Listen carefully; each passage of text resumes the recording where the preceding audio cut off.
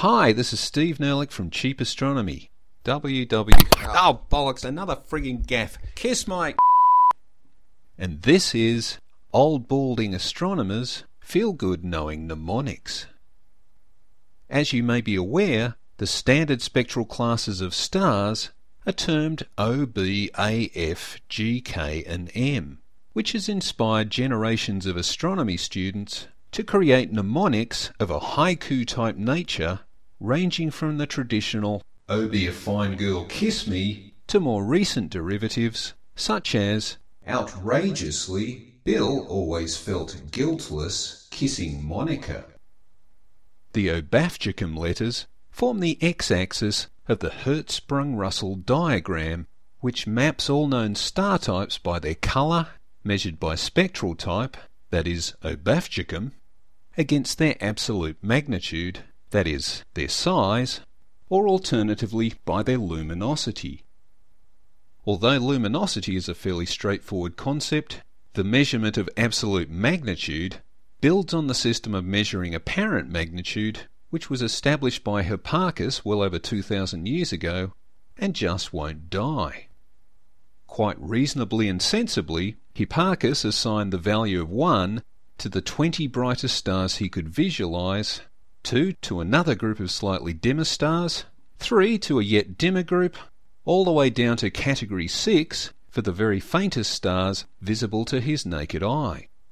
But over time, this sensible system began to morph into something much stranger as advancing technologies allowed for more accurate measurements to be made, and one day someone decided that rather than just coming up with a new system, we'd rejig Hipparchus's, so dimmer stars got bigger numbers, starting from a 0 point, which was determined to be the star Vega.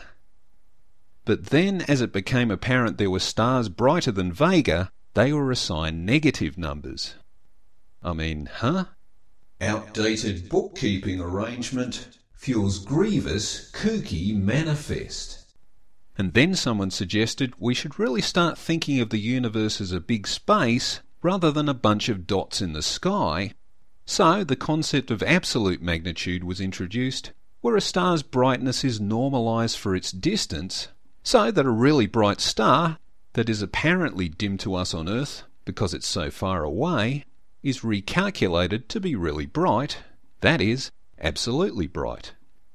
Again, all very sensible and reasonable, but did we have to apply the same baffling, out-of-date magnitude scale to this? Would Hipparchus really be honoured by this dogged adherence to his ancient classification system, or would he be scratching his beard, thinking, "Oh brother, altered facts gratuitously kill meaning"? Anyway, the Obafjacum spectral classes proceed from left to right on the Hertzsprung-Russell diagram. O-class stars are very hot, very blue stars with surface temperatures at nearly 30,000 Kelvin and are relatively short-lived stars found in stellar nurseries, such as Alnitak or Zeta Orionis, a hot blue supergiant near the Orion Nebula. B stars are a bit cooler, at about 10 to 20,000 Kelvin, although they may also be blue or blue-white, like Rigel.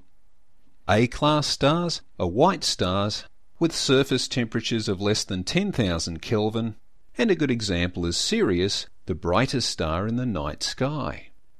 Moving on through the spectral classes, F-class stars are less than 7,000 Kelvin, like Canopus, and G-class stars are getting down to only 5,000 Kelvin and starting to look a bit yellow, like, the Sun?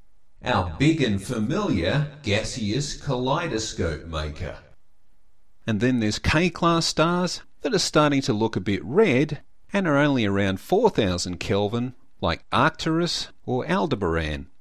And finally, you've got your M-class stars, which are distinctly red, and for which the fabulous Antares is a red supergiant poster boy example. Ouch! Blazing and fearsomely gargantuan king-size mass. The majority of stars on the Hertzsprung-Russell diagram can be found along a diagonal band starting from really large stars in the O class down to tiny red dwarfs in the M class.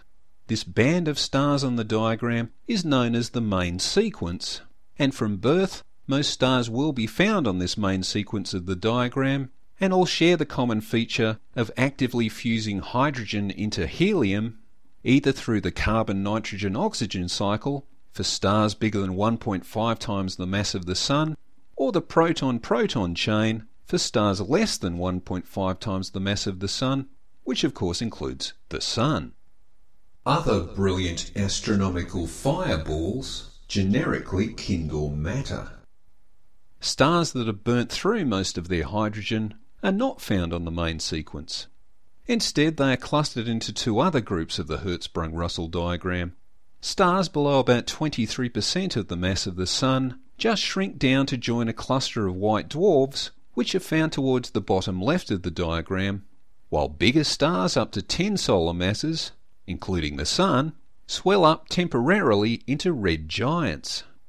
To explain, a star like the Sun in the main sequence is in hydrostatic equilibrium between the gravitational compression of its own mass and the outward push of photons and solar wind particles produced from fusion in the star's core. As hydrogen in the core begins to run low, that outward push diminishes and the core collapses inwards, and the compression resulting greatly increases its temperature. Then, although fusion in the core has largely ceased, the higher temperature radiated by the core is enough to initiate hydrogen fusion in a shell of stellar material around the core, so that, for a temporary period, you have a large hot shell undergoing active fusion, heating a diminished amount of outer stellar mass, meaning the hydrostatic equilibrium that previously existed goes out the window. Outward bulge after fusion generates Kelvin movement. The net result is that the star swells up, though its surface, now at a much greater distance from the core, gets cooler and redder, and hence now becomes one of that clump of red giants to the right side of the Hertzsprung-Russell diagram. When the Sun goes red giant, it will swell up to about 200 times its current size, but when its residual hydrogen does run out, much of the outer layers of that red giant will just dissipate into space, and all that will be left is a white dwarf. So, towards the end of their lives, little stars just become white dwarfs, while stars up to 10 times the mass of the Sun pass through the red giant stage first, before they also become white dwarfs. Of course, for any stars above 10 solar masses, their lives end dramatically with a supernova blast, generally leaving behind either a neutron star or a black hole. But to reiterate, this only applies to stars that are overtly big, actually freakingly giant, killing machines. There are also two newer spectral classes proposed to go even further to the right of the standard Obafjacum classes, being Class L and Class T, which are sometimes called cool red and brown dwarfs, and which have only become detectable in recent times as they radiate only low levels of visible spectrum light. Some modern folks like to build mnemonics with these extra letters, like often boring astronomy facts generally kill my leisure time, but somehow it's just not the same. Thanks for listening. This is Steve Nerlich from Cheap Astronomy, www.cheapastro.com. Cheap Astronomy offers an educational website where our bits are frugal given knowledge matters. No ads, no profit, just good science. Bye. And here's a tip. If you ever come to Australia and get invited to one of those adult marsupial parties, only bring a fully grown koala, mate.